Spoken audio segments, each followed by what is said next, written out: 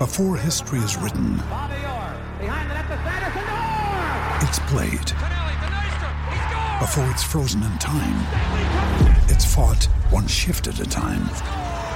Before it's etched in silver, it's carved in ice. What happens next will last forever. The Stanley Cup Final on ABC and ESPN Plus begins Saturday. Welcome to the Field Goals Podcast. I'm Brandon Schultz, and joining me today, Field Goals writer and editor Alistair Corp, a.k.a. One Seattle Fan. Welcome back to the show, Alistair. Thank you. Yeah, I don't endorse that moniker. I don't recognize it, but yes, thank you very much. I thought that's how you were being recognized now in some media circles, as just One Seattle Fan. That's what I knew. I'd really made an impact as a writer in the landscape when I was recognized as One Seattle Fan. It was like brilliant, great. That felt good. Felt good. Well, let's start there because we've been talking a little bit of free agency. The free agency period will begin here in a couple weeks, and I can't believe it's almost there. But it was Bruce Irvin who responded to one of your tweets and showed some potential interest in coming back to Seattle. It looks like. Yeah, which, I mean, great, because I love, and I think I said it as a follow-up, but it's like, the thing I love most about Bruce Irvin is, I mean, good player and stuff, but every time he ever, like, tweets about the Seahawks or anything, you just look at it and you're like, I think this guy loves, like, the Super Bowl 48 winning team more than any fan. Like, he just has a romanticized version of it in his head, and it's awesome, because it makes you think, like, that team was exactly as special as we thought it was. So, yeah, love the guy, and evidently would be a good player to bring back. Well, they may need some pass rushing help because one of the things we've been starting to see in the news, and I know ESPN was one of the places to report on this, but saying that Seattle, with regard to Jadeveon Clowney, are probably in that $18 to $20 million range, which if Seattle is in that range, it feels a little bit lower than what Clowney could get once he hits the free agent market. And coming out of the combine, that tends to be where agents and the teams start to negotiate a little bit more. Clowney's agent was there. Obviously, John Schneider, Pete Carroll were there. And so I have read some things that say that's the time where agents want to kind of get an idea for a player's market. A team doesn't necessarily want to set a particular floor for a player, but that's what an agent is trying to get. And so if it is that $18 to $20 million range, you have to wonder if it's just the Seahawks maybe trying to come in a little bit low, knowing that the price is going to go up right before free agency starts. Or do you think that really is the number that they're looking for and that Clowney could really be gone if that's the area where they're looking to pay him? I mean, I really hope it's the former, especially with, Schneider saying they were going to ask for kind of the right to match any contract he gets. Maybe, like you said, it is kind of them trying to set a low floor so it doesn't balloon all the way up to, say, 25, and maybe it sticks around 21 million per year. I've kind of been in denial, or not, I don't even think it's something to be in denial about, but more so just I didn't know that I necessarily subscribed to the theory that they didn't want to pay any pass rusher, say 20 million, like after they traded Frank Clark last year. That was kind of bandied about. And maybe it was kind of some preconceived notions in my head that I have about Clark, where I thought, maybe there is just something more that they weren't totally comfortable giving this person 40 million guaranteed. And maybe if the right player came around, they would be willing to. But if they're only willing to go to, say, 18 million for Clowney, then I think we could say that's a hard and fast rule, because it's hard to think of like a player that's more right to give that money to than Clowney, because he's everything they value. His sack numbers weren't there this year, but he affected the quarterback, as Pete Carroll loves to stress, as like on a per snap basis, but he's basically as effective as any pass rusher in the league this year. And then he was amazing against the run. Pete and John both stressed, he's an awesome culture fit. So there's no reason to believe that he shouldn't be back and he shouldn't be the top of their priority, other than, they're just not willing to meet his price point. And it's going to be huge, but I think he's worth every single penny. Well, and I start to kind of think about it in a roundabout way too, because we saw Yannick Ngakoue franchise tag or set to be franchise tagged by the Jacksonville Jaguars. It makes a lot of sense, just considering the way pass rushers are handled now in the NFL. It seems like Frank Clark was tagged last year. You had Clowney tagged. You had D Ford, who was tagged, and a lot of those, and all three of those players ended up getting traded while they were under the tag. Now, the Texans didn't get as much because they waited until after the deadline to where you could actually negotiate with the player. But Dee Ford and Frank Clark both got big contracts. And I see Jacksonville using this as an attempt to at least get something more back than a third-round comp pick when it comes to Ngakoue, because they could get a first, they could potentially get some seconds like the Chiefs got with Dee Ford. So when I think about this with regard to Clowney, if they do let Clowney go and say they want to go get Yannick instead, then you're potentially going to have to pay him more than you would have paid Clowney anyway. You're probably looking at around a $22 million price tag. You don't have any of that familiarity that you had with him. Maybe you don't have the injury history that you had with Clowney, but now you're having to give up, in addition to paying him as much as you would have paid Clowney, a first-round pick or a second-round pick. And, how much is that pick worth to you? Would it be worth paying Clowney 22, 23 and having him instead of Ngakoue and being able to keep your draft pick? Yeah, I mean, for me, it was always kind of, and I think we might have talked about this the last time that I was on, that it's like the ideal situation is they sign Ngakoue and pair him with Clowney. Now, obviously, that's not going to happen if he's being tagged, but there's no situation where they let Clowney walk and they trade for Ngakoue and then give him the deal where it's a positive for the Seahawks. Like, that is not, there's no value in that for them. Especially, Ngakoue at best has been like a fine run defender in his career. You could probably make the argument that he's been below average. There's just no real area of the game where he's better than Clowney, and to have to give up draft capital to bring him in as well and then give him that extension, it just, it would be a tough one to swallow. Today was the first day where I kind of started to let it resonate that Clowney's probably leaving Seattle, and I still don't really. I'm just in. I refuse to believe it until he's gone, because he's up there with any Seahawk defender over the last 10 years in terms of being entertaining to watch. Where it's like, if Clowney leaves, then they need to be bringing in 3 legitimately above average pass rushers at a combined price of, say, like 30 to 35 million, and then I'll feel okay about it. And other than that, then I think it's been like a failure.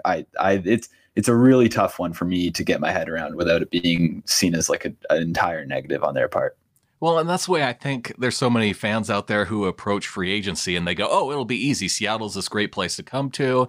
They could easily find 3 guys to pay $35 million to that'll just want to come here and be a part of it, and everything will be okay. But the reality of it is when you have 31 other NFL teams competing for all these talented players, especially the guys that are first wave free agents, you have to make an offer, and there's no time to visit to see if there's any type of fit with the team. Essentially, you're throwing an offer out there, and you're hoping that based on some of your past scouting and research that they are going to fit well with the team. And I feel like we lucked out in 2013 when we got both Cliff Averill and Michael Bennett in that same offseason. I just don't see that as something that is very likely to happen again. No, yeah, I don't think so either. And I think, like you said, total anomaly, especially because you kind of, those player situations was what made it so unique. You got 2 players who were on the complete rise. I mean, they both played their best football in Seattle afterwards. Mm-hmm. Whereas, if they were going to replicate it this year, in my head, in the best case scenario, kind of Ngakoue aside, it would be retaining Clowney, and then you're looking at a player like Robert Quinn. You could bring him in on a 1-year deal. Who, he seems to be floating around on the short-term deals, but he, on a per snap basis, has been just incredibly efficient even since leaving the Rams. And then a player like Vic Beasley, who's maybe looking to reset his value. And again, you'd be getting him on a 1-year deal. Obviously, Quinn, you're not going to get his best football because he's, I think, 31 now. But Beasley, you might be able to get him back to a place where he's hitting double-digit sacks consistently, and then you can hit on a speed rusher in the draft who plays behind Robert Quinn. He sees snaps in a rotation, but there's not a huge onus on him where you need him to step up. Like, you needed Collier to step up, and then when he didn't, you just had like a total void of talent in the pass rush.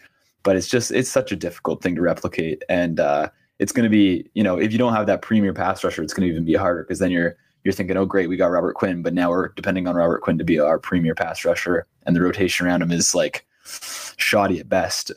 So yeah, if they don't re-sign Clowney, I think there's potential for it to be pretty bleak in a hurry, which is a strange thing to say because I feel like a week ago I was very, very hopeful about the defensive line rotation moving forward. And finding guys that are willing to come in and play on the 1-year deals, maybe that is the answer, because you have Rasheem Green, you have LJ Collier, you have 3 draft picks in the first 2 rounds.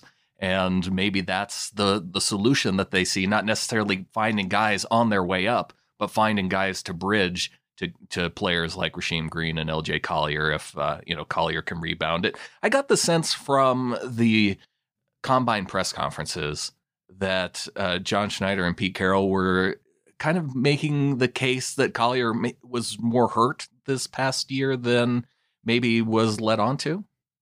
Yeah, that was kind of strange. I had noticed that as well. I'm not sure if that's maybe them kind of covering up for their afterwards. Yeah, but I mean, even if he wasn't injured kind of throughout the season, I definitely put a lot of stock into the idea that, player gets hurt in training camp and they kind of miss that entire period. That's got to have huge effects on kind of a player's development. And we saw it to a lesser extent with Rasheem Green last year. And so I definitely do understand if that was the case. But yeah, I'm not sure if he's actually carrying an injury throughout the year. That struck me as them kind of trying to protect their player. You've been writing a lot on Field Gulls about the potential free agents on the market that could come to Seattle. Do you have any favorites that are outside of that defensive line group? Yeah. Oh, out of the defensive line completely. Yeah.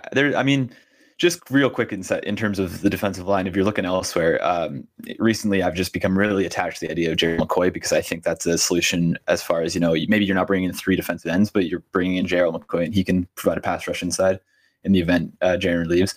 But I think they need to add a receiver. That's kind of, I think that's their biggest need outside of pass rush.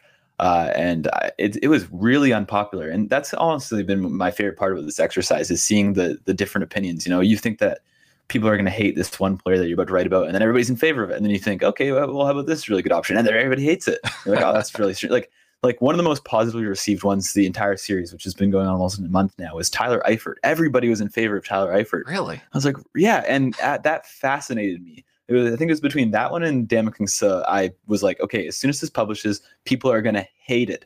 And Eifert was so well received, and it blew me away. But then on the flip side, Devin Funchess, a player who I'm a pretty big fan of, and I think would be a really fine fit in terms of, he's another guy that you bring in on a 1-year deal, probably like $6 million or so. And, I think he could kind of fill a role that DK Metcalf doesn't and the Tyler Lockett doesn't. But people hated that one, which I thought was bizarre. And then later on in this week, there will be a post on Rashard Higgins, Cleveland receiver, who is honestly in the last 5 years probably one of my favorite draft prospects, just in terms of entertainment. He was a star. Like, there's a reason that his nickname is Hollywood at Colorado. He was awesome, and he kind of brings that outside-inside versatility, which I value really highly in terms of the third receiver, because I think that gives them flexibility. It allows Tyler Lockett to see, say, 40% of his snaps outside without kind of taking away from where he wins best. But yeah, I think receiver is the biggest. And I guess I just don't value offensive line as highly, which is a weird thing to say after the last 9 years of Russell Wilson getting the crap beaten out of him. But receiver's the big one for me. And I would love to see a guy kind of bigger body, Devin Funchess, Rashard Higgins. And I'm really high on a Paul Richardson reunion. I would be really happy about that. Ooh, Paul. See, that's the one I'm most down on, Alistair, is the Paul Richardson reunion. I think we have, he was like the CJ Procise of the wide receiver group, I feel like. And so just that with the injuries, I with all the guys, I know it would depend on the cost, but he's the one that I have so much PTSD from, I guess.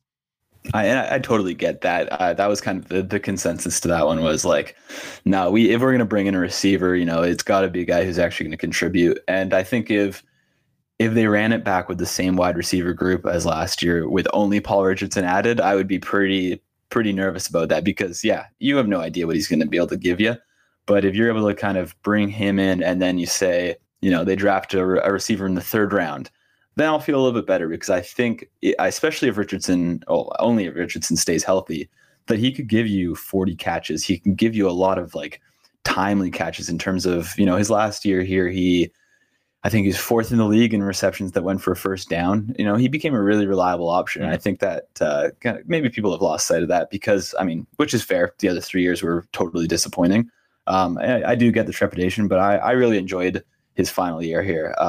I get the decision not to pay him what Washington ended up doing, but I think he could be a positive, but obviously there's the huge question of health. Yeah, he did have some really nice catches as a member of the Seahawks, so it's I could see it in terms of that, and if he can be just a reliable guy that we can be counted on as, your number 5 pass catcher, essentially, if Will Dissly comes back healthy, and just to have that another option out there, it's along with Greg Olsen. They're definitely going to be looking for it. But let's go back to the interior defensive line, because you brought up Ndamukong Suh potentially coming as a free agent option.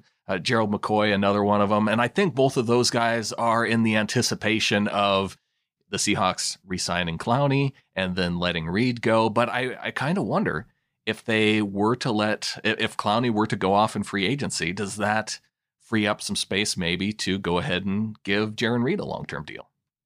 Yeah, I think I'm the wrong person to pose that to, because that would be an absolute nightmare scenario for me, especially because I think, from what I've heard, Jaron Reed is, in my head, it was a no-brainer. He was going to get at least $10 million on the open market, which I'm fine not having him be in Seattle for that. From what I've heard, it might be upwards of 14, 15 million. And if you're going to give that guy a long-term deal, that would be very, very scary to me. I just think, he's been a fairly decent pass rusher, even outside of last year, in terms of kind of pressure rate, but not at the rate of 15 million. Like that's really rich for my blood, especially on a long-term deal. That would make me really nervous.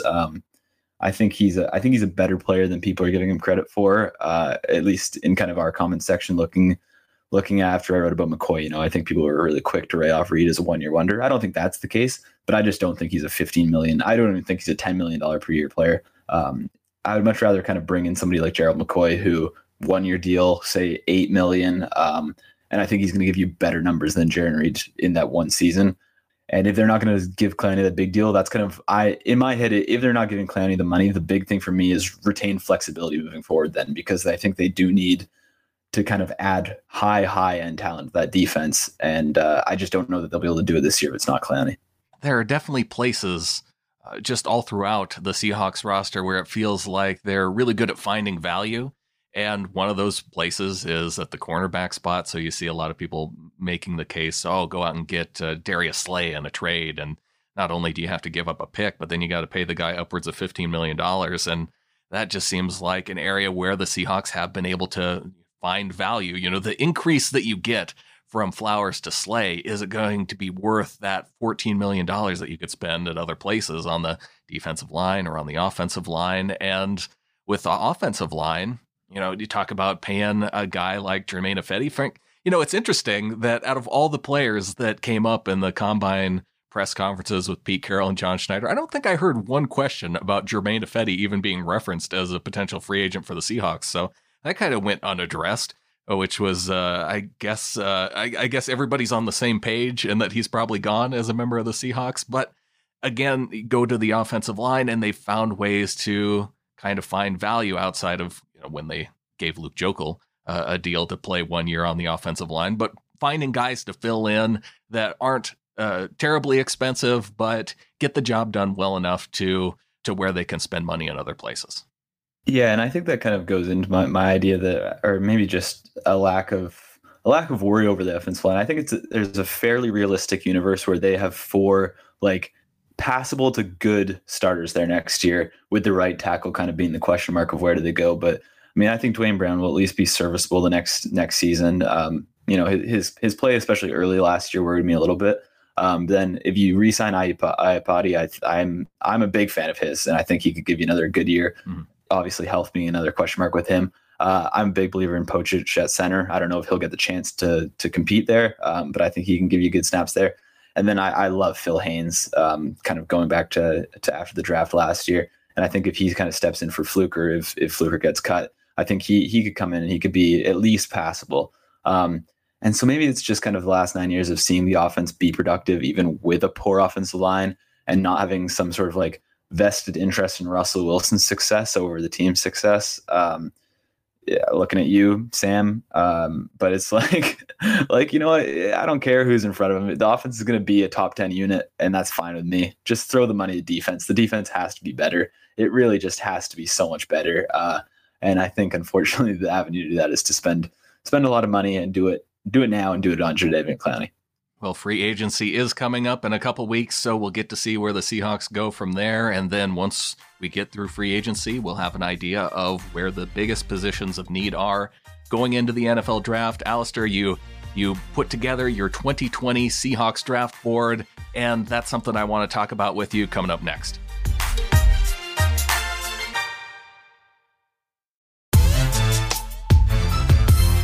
Field Goals writer and editor Alistair Corp joining in the show, and we're talking about free agency, also talking about the draft, and this is going into your third year now, Alistair, where you've developed your Seahawks draft board, and you've done it based on a lot of the traits that the Seahawks tend to look for at different positions.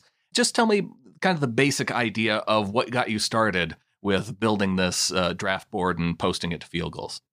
Yeah, I think the kind of the original idea behind it is kind of two parts. First was like the first year I wanted to kind of get really heavy into the draft stuff for us at Field Goals. It was like, oh my God, there's every year there's 400 odd draft eligible prospects, between the draft and guys who get signed to rookie minicamp. It's like I can't really tackle all of this, but they're also not going to be looking at any of the corners who have arms shorter than 32 inches, so we can wipe away a bunch of stuff like that. It was the year that they kind of were reported to be really interested in running back. It's when they ended up drafting Rashad Penny, and they had very, very clear ideals there in terms of size and explosiveness. And so all of a sudden, it was a massive group of running backs, and it was cut down to, I think, a dozen that year. And so, and then Tom Cable had these stated ideas that he said at the Seattle City Hall event a couple of years ago, where it's like, okay, all of a sudden, there's only a dozen offensive linemen to choose from. And so he just kind of got into studying every position and looking at the three thresholds that they kind of have to clear. And for the most part, it's consistent across every single position where they have things they look for. It's obviously not perfect, especially like last year was definitely a learning experience for me in terms of doing it. I think that I overvalued some places, was a little bit too strict, and as a result kind of missed on a couple guys, which was great because then I got to take it into this year. And I think this year I'm pretty excited because I think it's going to be really accurate. I hope it's really accurate, but yeah, I went back to 2019, Alistair, and I think Ben Burke-Irvin was the only guy that was even listed on your board that the Seahawks ended up drafting. Yeah, last year was a tough one, and I mean it was a couple things, and it's funny. DK Metcalf was on there, and then he was in kind of like the top tier. And I have a rule where it's essentially if there's any guys who aren't going to be there when the Seahawks draft in the first round, let's not bother listing them because it's just kind of not the purpose of this exercise. And so in my head, I was like, DK Metcalf, he's gonna be long gone. He'll be long gone. Don't worry about him. Yeah, So yeah, and that was great because it was something like LJ Collier. I was so vocal in like their connection to him was very out there, which was enough reason to be kind of skeptical. Right, because they met with him, I think, at the Combine. They had the Senior Bowl meeting. They brought him in for a top 30 visit. It was like there's too much smoke here. Yeah, they're literally just telling us like, hey, we're going to draft this guy. And then you look at his athletic profile and you're like, okay, well, he doesn't really have the short area quickness to win inside. He doesn't have any of the traits that they like outside. Like, I just think this is a smokescreen. Like they don't like this guy. I don't get it. And then lo and behold, they got it. And so I was like, oh man, that was a really big miss for me. So it was a great opportunity to kind of look back. And then sure enough, I spent like kind of a month reevaluating everything before this year because, like you said, last year was a tough one for me. And it was great. I kind of got to expand everything. Everything's kind of more refined this year, but I'm also going to kind of be more lenient in terms of, if a guy's missing on one thing that I deem a key drill or like that's been a key drill for them in the past, it's not going to be totally a write-off for them. And so that's where like the edge is now split into Leo and 5-tech. And if had that been the case last year, Collier wouldn't have been a miss for me. This year there's an increased emphasis on the agility drills at linebacker. Had that been the case last year, Cody Barton would have been there. So it's just kind of getting a better idea, which is awesome to me because, the draft is something really interesting to me in terms of, team building. And that's what this is all about, is it's getting this idea of, their type. And I think that we did a better job this year of kind of identifying their type. And I really hope that this year it's more accurate because, yeah, last year was a tough one. But I think that this year is going to be a lot more successful. Well, one of the things I really like it, especially when I look back and listen to John Schneider in his press conference, him talking about how they start off with 180 guys. And by the end of the combine, they're hoping to narrow it down to 120 or 130.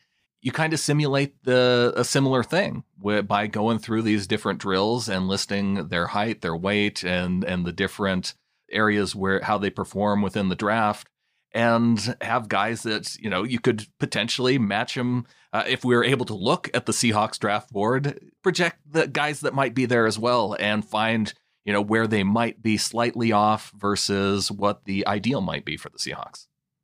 Yeah, exactly. And I mean, I think that I do put a lot of, you know, they're more privy to stuff like medical and off-field stuff. And that's where I think there's going to be a bit of a discrepancy. But yeah, that's kind of the idea, is hoping to kind of just be able to list the players that kind of fit their type. You know, I don't want people thinking, oh, in the first round this year, you know, they're totally going to draft this guy, where it's like, hey, well, they've never, ever drafted a player at that position who has, you know, X, Y, and Z. So why would we ever think that they do it this year? I do want to add real quick here. Got to defend myself a little bit. 2018 was a roaring success. I think I got 6 right. You did. Including being highly, highly vocal on watch for Trey Flowers. They're going to draft him. They're going to convert him to cornerback. And what did they do? So defend myself a little bit there. Success rate's like 65%, I think. I was looking back. But you know what? Take out last year, because last year was a write-off. Yes, I'm sorry I didn't give you credit by going all the way back to 2018, Alistair. Yeah, run it back. I did go back and look, though, and yes, you're right. I think there were 5 or 6 guys, and I'll take your word for it on 6, because that does seem like the better number. Is that why when I look at your board, though, when you talk about, you know, how it matches up with the Seahawks, that you don't have any day one projected corners even on the board?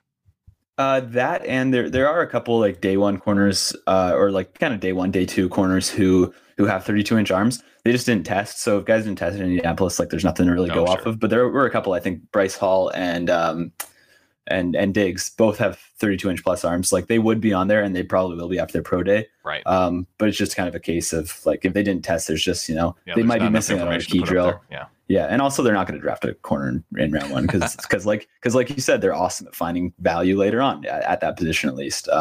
But yeah, so that's the big one. That's where it's still kind of developing. But that's the beauty of it, because, you know, as the pro days go along, we're going to be following it along. We're going to be continuously adding. We'll get a better idea, and some guys might fall off, which is great, because it just makes everything kind of more clear and hopefully more accurate come draft weekend. Well, obviously, my eyes zoom pretty quickly to the edge class, and Yetur Gross-Matos there up at the top, and fits all of the ideals of what a Seahawks player would be out of what they've drafted and looked for in the past. They also reportedly met with him at the combine, so he's kind of out there for me as, hey, if this guy is there and available at the end of the first round, maybe this is where they go. Yeah, I think, and I'm writing something tomorrow in terms of combine takeaways, and one of the big ones for me is that they can't depend on the draft as kind of a fallback option to fix the pass rush. Sure. Because, you know, you look at it and there's so few kind of day one options that fit their mold. But Gross-Matos just makes so much sense for them. Like you said, he fits everything that they look for. I think that he's super intriguing in terms of physical skill set. And he would be a guy where if you could sign Robert Quinn and all of a sudden, you know, he doesn't, Gross-Matos doesn't need to play kind of day one, be a starter, play 80% of the snaps. I think that's an ideal situation for that player to come into too, where, you know, 2021 rolls around and he can start and all of a sudden he's legit, because I don't know that he's going to be absolutely dynamite as a rookie, but his physical traits and his athletic testing, you know, I think that he could become a really, really good player. And he just makes so much sense that you kind of just know they're going to trade out of the spot, and they're going to miss out on him, as they have done in previous seasons, which, there's a couple guys who still haunt me, and I fear that happening again, but he makes a world of sense for them right now. Yeah, it is not fun going back to all those drafts where they traded back and you go, oh, look who they could have had if they just would have stayed put and picked that guy. But I don't recommend anybody to go and do that. It's just not, it doesn't make your day better. No, I mean, I think about not even them getting drafted before they get to pick, but I think about them passing on Harold Landry a disgusting amount. I think about it maybe every single day, because it haunts me. It haunts me. That team would have been so much better last year if they'd picked Harold Landry over Rashad Penny.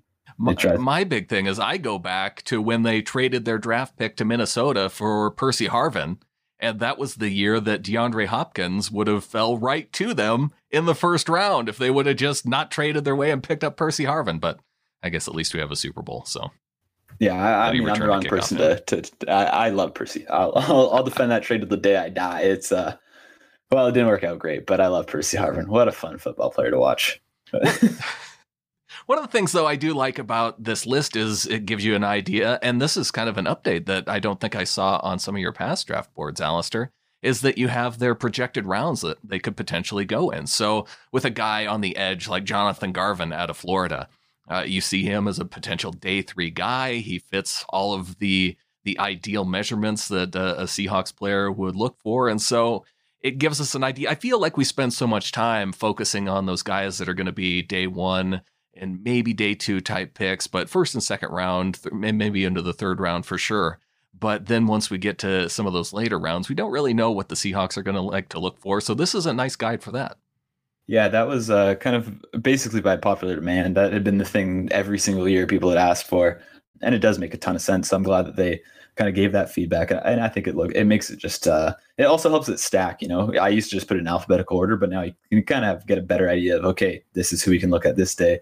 This is who we can look at that day. I would also just really add quickly here while we're looking at the edges, a name that I wanted to throw out. And it's funny because he didn't even really meet their threshold at the spot, but Alex Highsmith from Charlotte put the best short shuttle time among the defensive linemen at the combine. And I think it's 3 or 4 times. I think it's been 4 times now since Pete Carroll has been the head coach. They've drafted the defensive end with the best short shuttle at the combine. And that's kind of like their biggest test. I think Cassius Marsh was the best, Bruce Irvin was the best, Frank Clark was the best, and one other defender who I'm forgetting. So that's just something to keep in mind because that is a bit of a trend. I mean, that's damn near half their drafts who've taken that edge. So Alex Highsmith as a day 3 guy is somebody that I'm going to keep my eye on just kind of through that alone. See, we need some little stars that I can put in some of these places for little tidbits like that because now that's something I'm going to watch for. And just like, how they look for, gosh, there's all kinds of traits that they tend to look for. What are some of the guys when you look down this list at some of the other spots to where you go, you know what, that guy's an ideal Seahawk. And I think that it's a place that we should, maybe not a guy that we haven't talked about a lot, but a guy that could potentially be drafted. Well, and I can't believe that this is a conversation we're having again, but the buzz seems to be building that they're going to really, really think about running back, which is ridiculous. But also I'm okay with it because I absolutely love watching running backs play. So if it gives me a chance to just watch a bunch of running backs before the draft, I'm perfectly happy. But I was just watching a couple today because it's something that I'm including in my story tomorrow. But I think they're going to really, really fall in love with Cam Akers when they watch him. And he's kind of be in that day 2 sweet spot. And same with AJ Dillon, who 247 pounds, and he tested in the 96th percentile. He's a freak. Yeah, that dude's a freak. Yeah, those guys are, and you can just kind of tell when you watch a running back where you see them and you're like, oh yeah, Pete Carroll's watching this and he's falling in love with their physicality. Like the way that they finish their runs, it just screams Seahawk to me.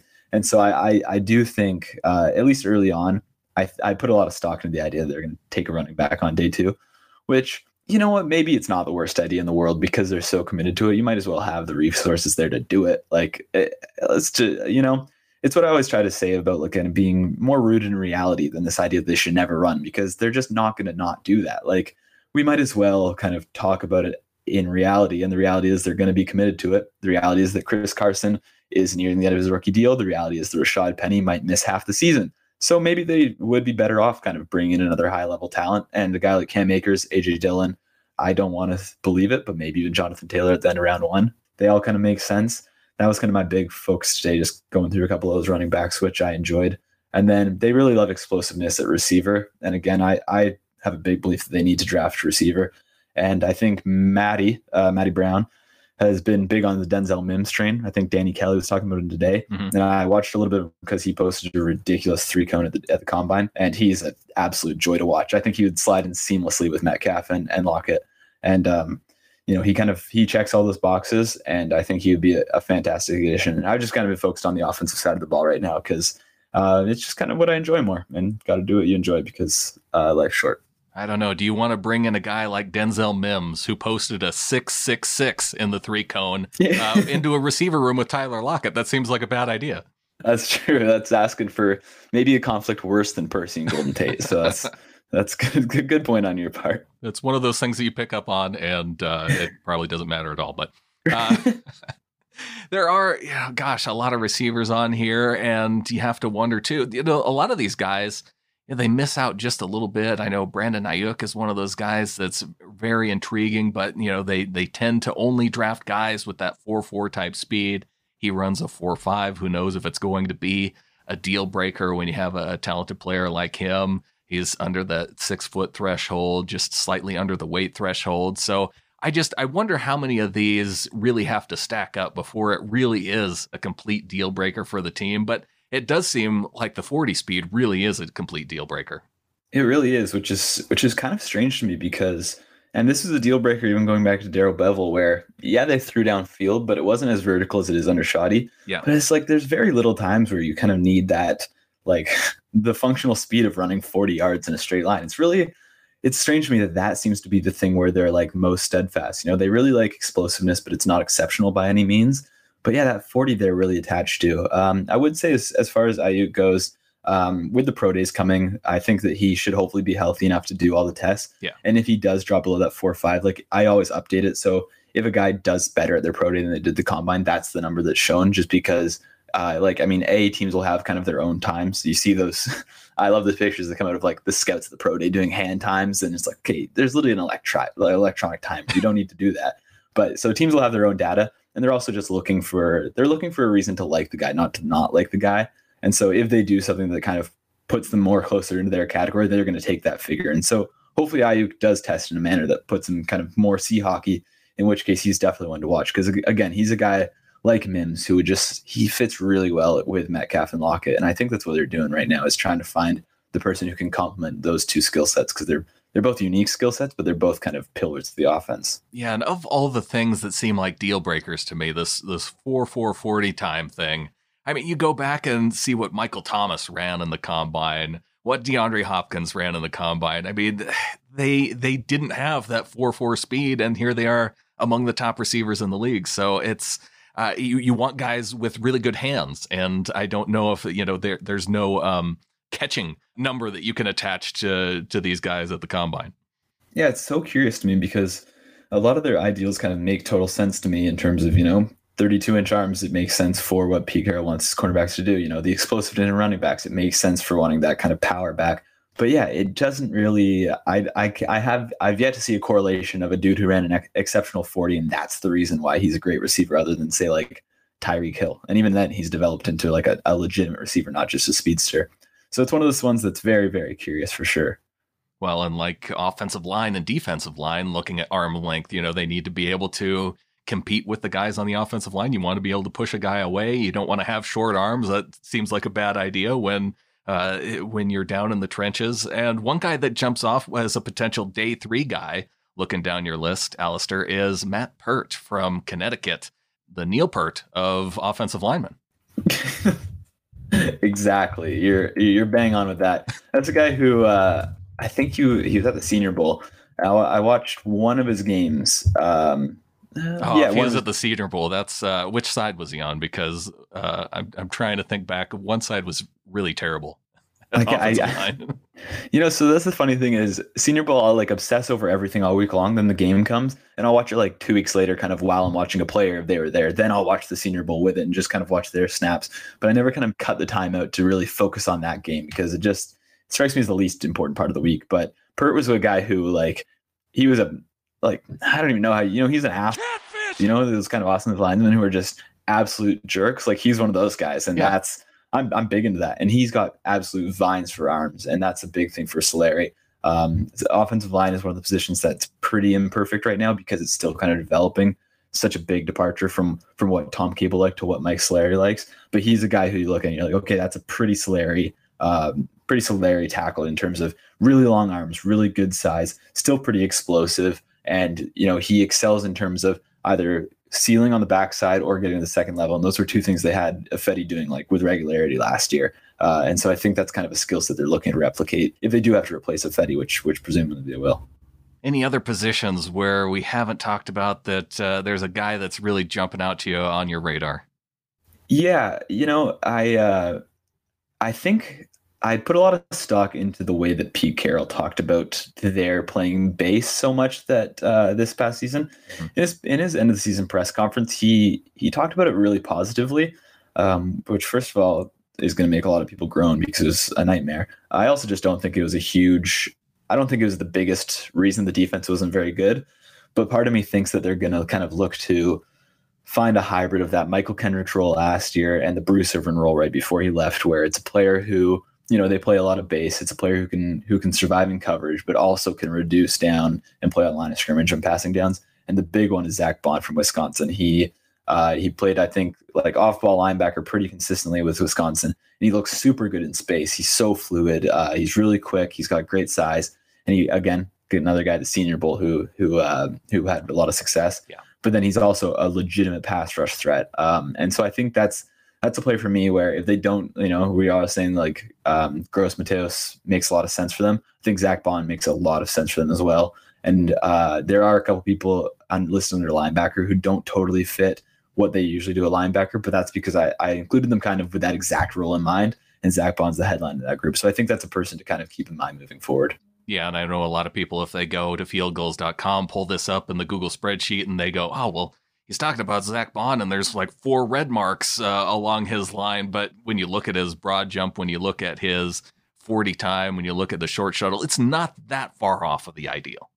No, and then again, kind of going back to the name that I mentioned earlier, Alex Highsmith, who had 4.31 short shuttle, best among the defensive line in combine. Bond had that exact one. So if they're projecting him as a pass rusher, he's right in there in terms of what they like. And I think he would make a lot of sense. I think Pete Carroll did like the amount of base they played. Maybe even if it's kind of 65% next year and you kind of still get to play sub packages with regularity, but you have a more reliable kind of guy in coverage than Kendricks was, because Kendricks was a disaster. Zach Bond is that guy, but he could also be a legitimate rotational piece off the edge, which would be great, because then you're kind of, you're addressing 2 holes at once. Maybe one isn't a huge hole in terms of linebacker, but pass rush most certainly is, and Bond would bring that. Yeah, and when you look at the 3 cone, he has the 7 3-cone, which would be better than any of the guys here listed at Leo too. So yeah, exactly. So I think that he's a player I'm really excited about. He's kind of been a late riser, so I'm curious. I think there's always a pretty big gap between what people think on the outside and what teams think, especially with somebody like Bond, who kind of came out of the scene in January. Really, his Senior Bowl was kind of his coming out party. So I am curious as to where teams value him, which actually, real quick, talking about other guys, I would say Cesar Ruiz as well from Michigan is a favorite. He's a center, so he's a favorite of a lot of people. Field goals have been talking about it a lot in terms of, he makes a lot of sense as a first round pick. Yeah. But there's been a huge gap between what kind of everybody on the outside seems to think. Great player, probably the best center in the draft, probably a first round pick. But listen to Move the Sticks, Dan Jeremiah's podcast a couple days ago. He said that he's talking to some teams that see him as a day 3 guy, that they don't see really anything on tape that's good. Yeah. And so his co-host Bucky Brooks echoed those sentiments, and looking at Bucky Brooks' top 5 positional rankings, Cesar Ruiz isn't top 5 interior lineman for him. So there definitely seems to be a disconnect in terms of what everybody on the outside sees and what teams on the inside see. And so, and another thing that I wrote yesterday was today, we may see Ruiz as a totally sensible first round pick, and Seattle might see him as a day 3 guy and may not even look at him in day 1, despite the fact that he's kind of totally fits their mold. It was a really positive weekend for him in Indy in terms of testing, in terms of arm length, size, but maybe Seattle sees him as a day 3 guy, which in that case, we're going to spend a lot of time talking about as a first round pick, and they may spend 0 time talking about as a first round pick. So that's one of the more curious cases for me. Yeah, that's really interesting that he's viewed in that way. And Seattle, they've been known to pick up some Michigan guys here in the past couple of years too. So he's definitely one that's been on my radar and one to watch moving forward. Alistair, really want to thank you for coming on, breaking down free agency, talking about your draft board. Going to be looking at that a lot going into the draft, and especially after free agency, once we get an idea of where the needs really are going to be after they hit that first wave of free agency. So looking forward to chatting more in the future, and people want to go check it out, fieldgoals.com. What else you got coming up there on the website?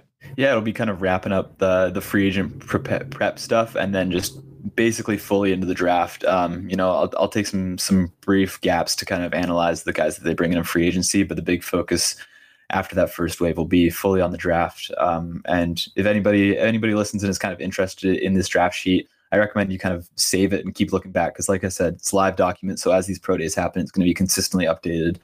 The guys included, there's going to be additions. There's going to be guys drop off as their athletic profile gets complete. But yeah, keep checking back because it's going to change. It's going to change a lot between now and the draft. Oh, see, I love that it's in Google Docs because I can go to it, I can click make a copy, and I can write on it and do all the stuff I want with it.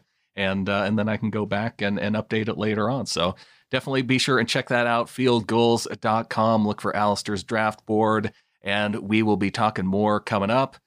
Be sure and subscribe to the show, sbnation.com/NFL podcast. Stay tuned, more to come.